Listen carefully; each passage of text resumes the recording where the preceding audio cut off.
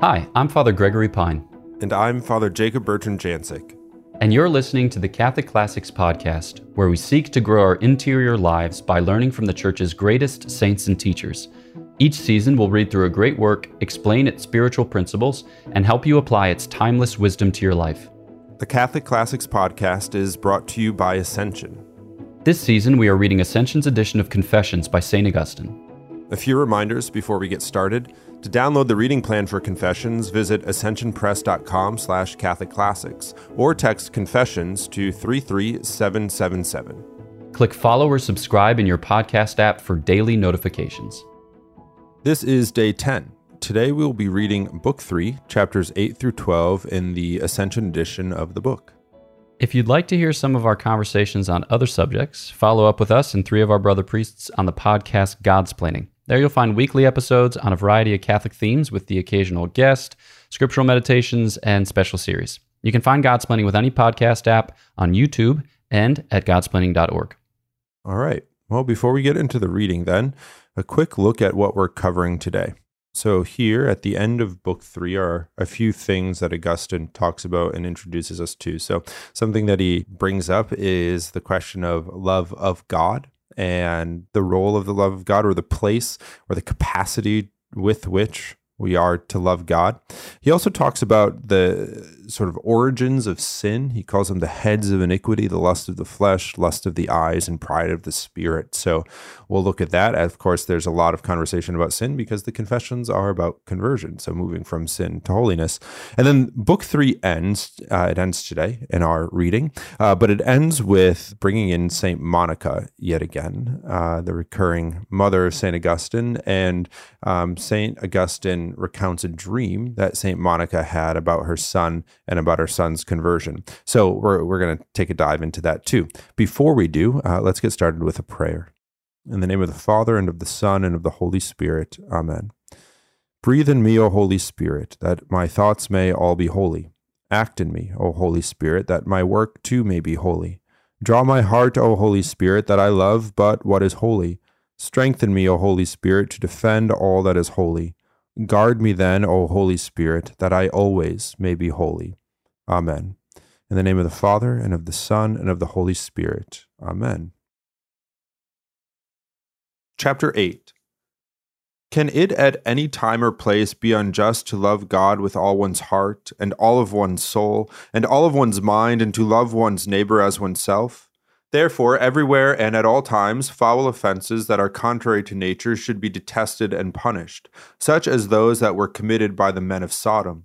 If all nations were to commit them, they should all stand guilty of the same crime, by God's law, which did not make men so that they might abuse one another in this way. For even that very society that should be shared between God and us is violated, when that same nature of which he is the author is polluted by the perversity of lust. But those actions that are offenses against the customs of men are to be avoided in accord with the customs that prevail in various forms, so that something agreed upon and confirmed by the custom or law of any city or nation may not be violated at the lawless pleasure of any, whether native or foreigner. For any part that is not in harmony with the whole of which it is a member is offensive. But whenever God commands something to be done, against the customs or agreement of any people, even though it were never done by them before, it must be done. And if it had been set aside, it is to be restored. And if it were never ordained, it now must be ordained. For if it is lawful for a king in his own kingdom to command something that neither he nor anyone before him had commanded, so that obedience to him cannot be contrary to the civic life of society, nay, it would even be contrary to it if he were not obeyed, for obedience to princes is something belonging to the general agreement of societies, then how much more unhesitatingly ought we to obey God and all that he commands, he who is ruler of all his creatures? For just as amid the powers of human society a greater authority is obeyed in preference to a lesser one, so too must God be obeyed over all. So too, in acts of violence there is a desire to hurt, whether by reproach or injury, for many reasons. either for revenge, as one enemy does to another, or for some profit belonging to another, as a robber does to a traveler, or to avoid some evil, as one does to someone whom he fears, or through envy, as someone less fortunate does to someone more so, or as someone who has some success in anything does to someone whom he fears might become equal to him, or as one grieves at, or merely takes pleasure in, the pain of someone else, as spectators do when watching gladiators, or deriders and mockers feel towards each other. These are the heads of iniquity, which spring from the lust of the flesh, the eye, or the pride of life, either alone or in twos, or all three together. And thus do men live in iniquity against the 3 and 7, that 10-stringed harp, your 10 commandments, O God, most high and most sweet. But what foul offenses can there be against you, who yourself cannot be defiled? Or what acts of violence can be perpetrated against you, who cannot be harmed? But you avenge what men commit against themselves, seeing also that when they sin against you, they act wickedly against their own souls, and iniquity lies to itself, by corrupting and perverting their nature, which you have created and ordained, or by immoderate use of things that are permitted, or by burning for things that are not permitted, even to the point of desiring that which is against nature. Or they are found guilty, raging with heart and tongue against you, kicking against the goads. Or when bursting the limits of human society, they boldly take joy in self-willed combinations and divisions, all based on whatever they might gain, or how they have been subject to offense. And these things are done when you, O fountain of life, who are the only and true creator and governor of the universe, are forsaken, and any one false thing is selected out of this universe and loved.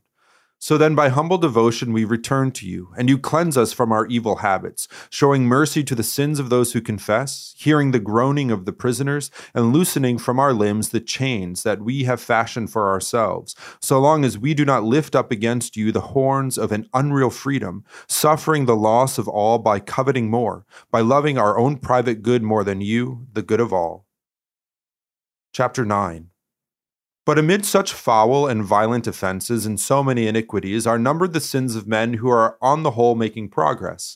And in accord with the rule of perfection, these sins are rebuked by those who judge rightly, though the persons in question are commended in the hope of future fruit, like the green blade of growing corn. And there are some that, although they resemble foul and violent offenses, are in fact not sins, for they offend neither you, our Lord God, nor human society, namely when these fitting for a given period are obtained for the service of life, though we do not know whether this was done because of greedy cravings, or likewise when things are punished by an established authority for the sake of correction, though we do not know whether this was done out of one's craving to harm another.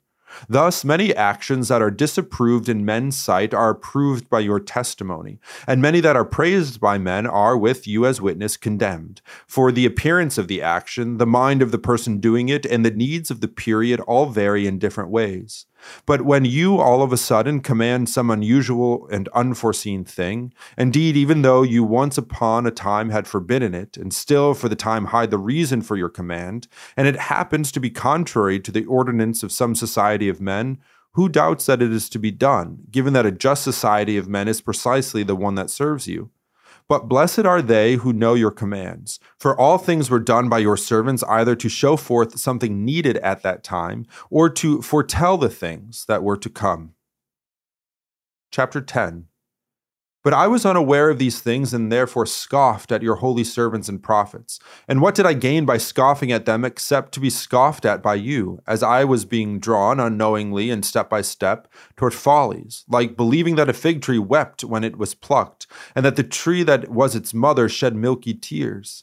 Nonetheless, that fig, plucked by someone else's guilty hand, some Manichaean saint had eaten, mixing it with his own digestion, so that he might breathe out angels from it, nay, so that particles of divinity should burst forth at every moan or groan in his prayer, particles of the Most High and true God, who had been bound up within that fig until the day when they were at last set free by the teeth or belly of some elect saint.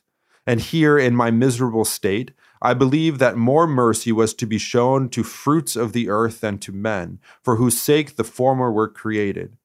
If anyone who was not a Manichaean would ask for any morsel of such food, it would have seemed to me that such fruit were condemned to capital punishment if it were given to him to eat. Chapter 11. Yet you sent your hand from above and drew my soul out of that profound darkness, while my mother, your faithful servant, wept to you on my behalf, shedding more tears than mothers do at the bodily death of their children. For through the faith and spirit that she received from you, she discerned how dead I was, and you heard her, O Lord. You heard her and did not scorn her tears as they streamed downward, watering the ground under her eyes where she prayed. Yes, you heard her. For what else could have been the source of the dream that comforted her, leading her to come and live with me, sharing the same table, something she had heretofore refused to do because she abhorred and detested my blaspheming errors? In that dream, she saw herself standing upon a wooden rule, with a beaming youth coming toward her, cheerful and smiling, while she stood there weeping and filled with grief. But he asked, in order to instruct as is customary in dreams, not to be instructed, why she was filled with grief and daily shed such tears. And she answered that she was bewailing my perdition. And he bade her to rest content, telling her to behold and observe, where you are, there also am I. And when she looked, she saw me standing by her on the same rule. What was the source of this, if not the fact that you heard the stirrings of her heart? Oh, how good and omnipotent are you, who care for each of us as though you cared only for each person himself and for all as though they were but one. And from whom but you came her reply to me when after she recounted the dream, I distorted her message, telling her it meant that she should not despair of one day coming to be as I am now, to which she immediately and without hesitation replied, No, for you are not the one who was told where he is, there too you will be, but where you are, he too is. I confess to you, O Lord, that to the best of my recollection, and I have often spoken about this, your answer through my waking mother, that she was not perplexed by the plausibility of my false interpretation, and so quickly saw what was to be seen, even then moved me more than the dream, which itself was a joy to the holy woman and consolation of her present anguish, for casting so far in advance something that would be fulfilled so many years later. Indeed, nearly 9 years passed while I wallowed in the mire of that deep pit and the darkness of falsehood, often striving to rise from it, all the while being cast down even more grievously into it. And all throughout this time that chaste, godly, and sober widow, such as you love, now more cheered with hope, though in no way ceasing in her weeping and mourning, did not at all cease in her continual devotions to bewail to you regarding me. And her prayers entered into your presence. Nonetheless, you allowed me to be continually ensnared in that darkness. Chapter 12. In the meanwhile, you gave her another answer, which I now call to mind. However, in my haste to press on to those things which I feel to be more pressing to confess to you, I find myself passing over many things, and there are also many that I do not recall. But you gave her another answer through a priest of yours, a certain bishop, brought up in your church and full of knowledge of your scriptures.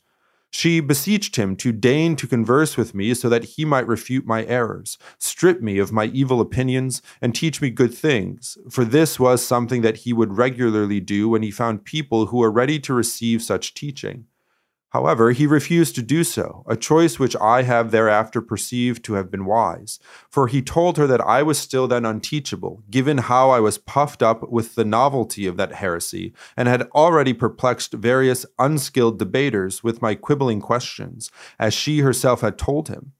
But, he said, leave him be for a while, and only pray to God for him. By his own reading, he will himself discover what an error that is, and how great his impiety is.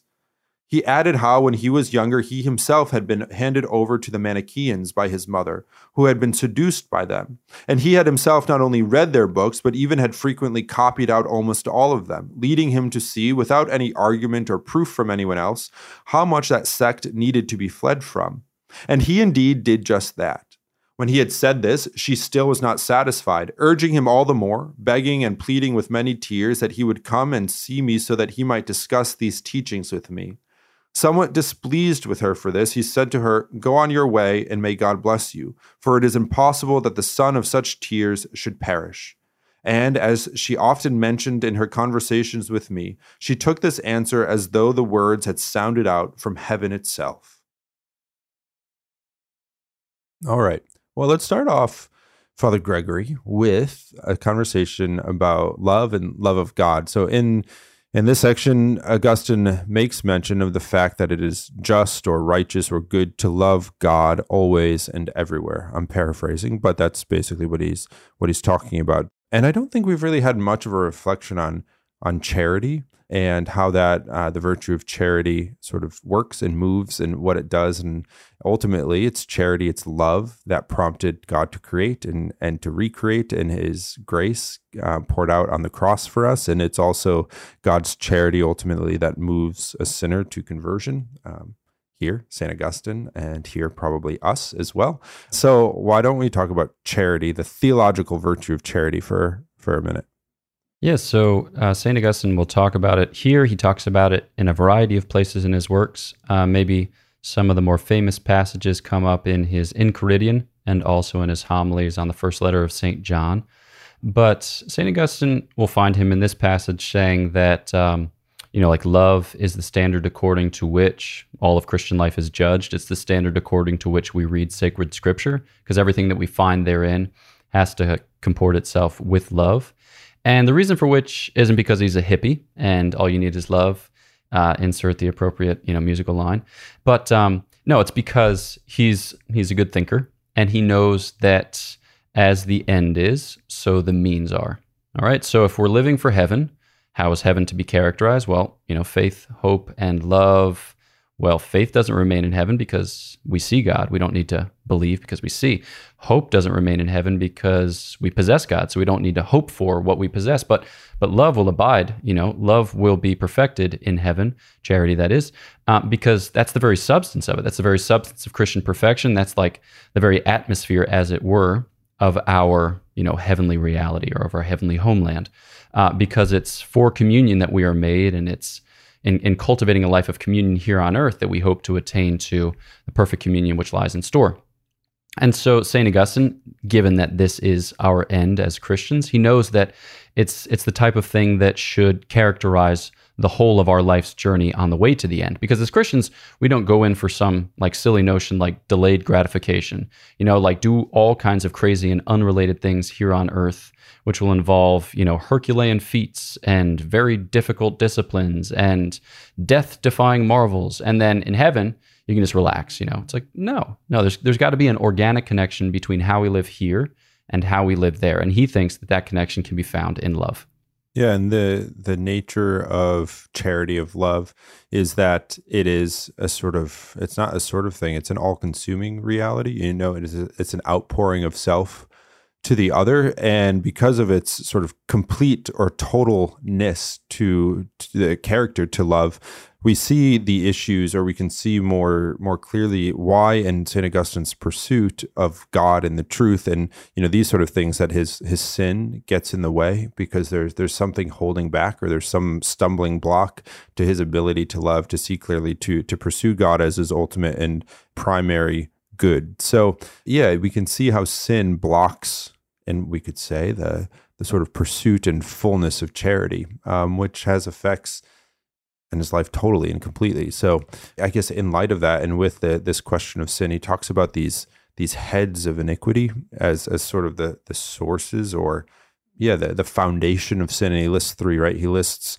the lust of the flesh, lust of the eyes, and pride of the spirit. So those are sort of umbrella, right, realities. They're heads of iniquity. They're not the total of them. So lust of the flesh, obviously having to do with bodily goods and satisfactions and desires and appetites. Lust of the eyes, those things that we see and want or think, or those sort of things. And pride of the spirit, simply the antithesis to humility, right? We've talked about vainglory and that sort of thing. So the sort of puffing up of self. He talks a lot about the puffing up of others and self. So I don't know. What do you think about that? Is that exhaustive? Is it meant to be exhaustive? Is it not?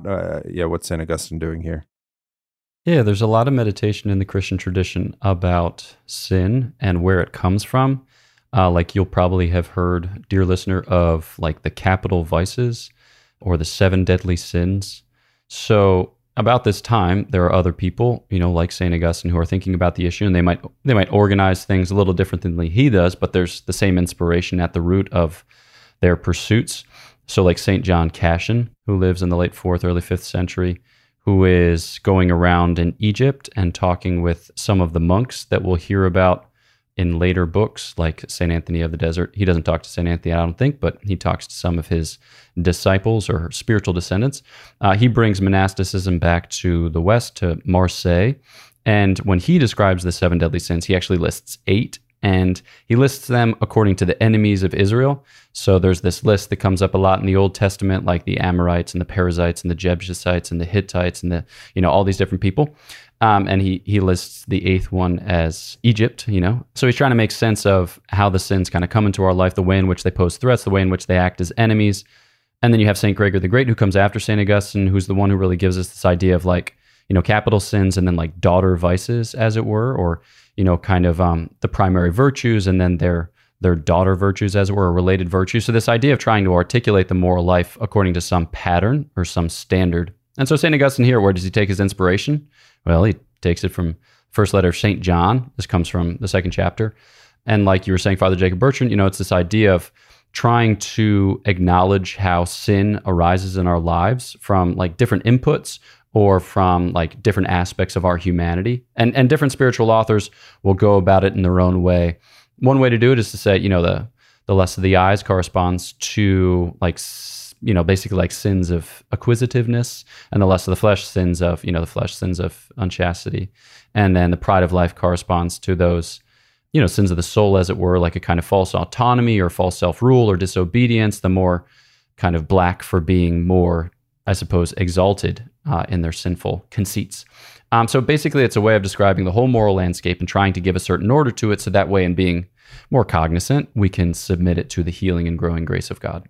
Yeah, we've I guess the growth in the Christian life comes from being able to ask and beg God's mercy. And in order to do that, we need to recognize that we're sinners. And St. Augustine's sort of meditations and conversations on sin, it's not a way of like beating himself up or beating us up through his own sin, but of recognizing, his weaknesses, his brokenness, humanity's weaknesses, humanity's brokenness, and being able to ward it off through the grace of God. So yeah, these investigations and these reflections on it are just for that purpose. And yes, good for us to do in our own lives too, not to get trapped by them, but to think about it. What is it that traps us? What is it that sets us from the path to God, that destroys charity in our lives, these sort of things. So we're coming to the end of book 3. And at the end of book 3, St. Augustine recounts a dream that his mother, St. Monica, had. So we know who St. Monica is, and we know what she's about. She's about getting her son to convert, to become a Catholic. And she spends her life praying and offering sacrifice, and as St. Augustine recounts, shedding copious and abundant tears for her son's conversion.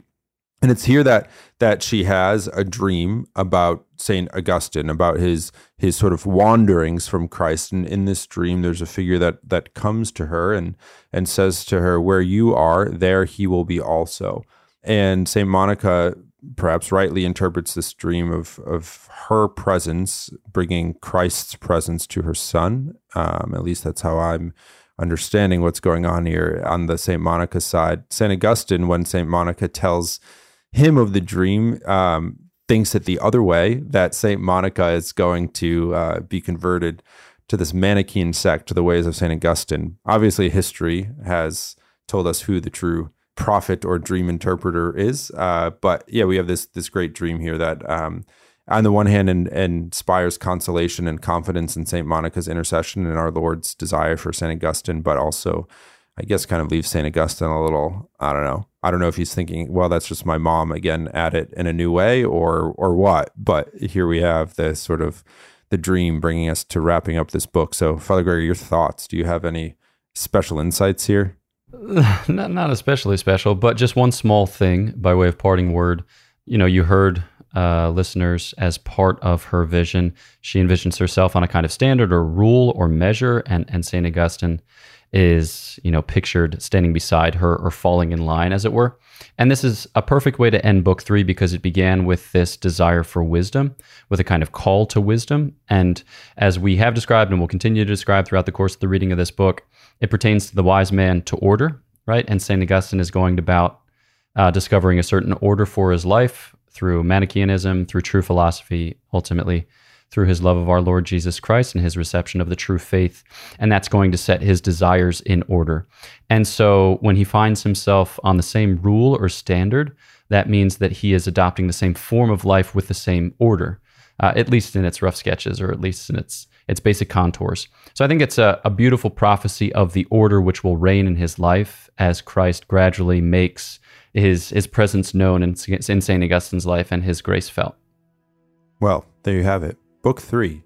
I was going to say in the books, but we're staying in the books. You know what I mean. We're wrapping up book 3 tomorrow. In our next episode, we'll hit you with our bonus introductory episode for book 4 and then dive into book 4 the day following. So know of our prayers for you. Please pray for us, and we will catch you next time on Catholic Classics.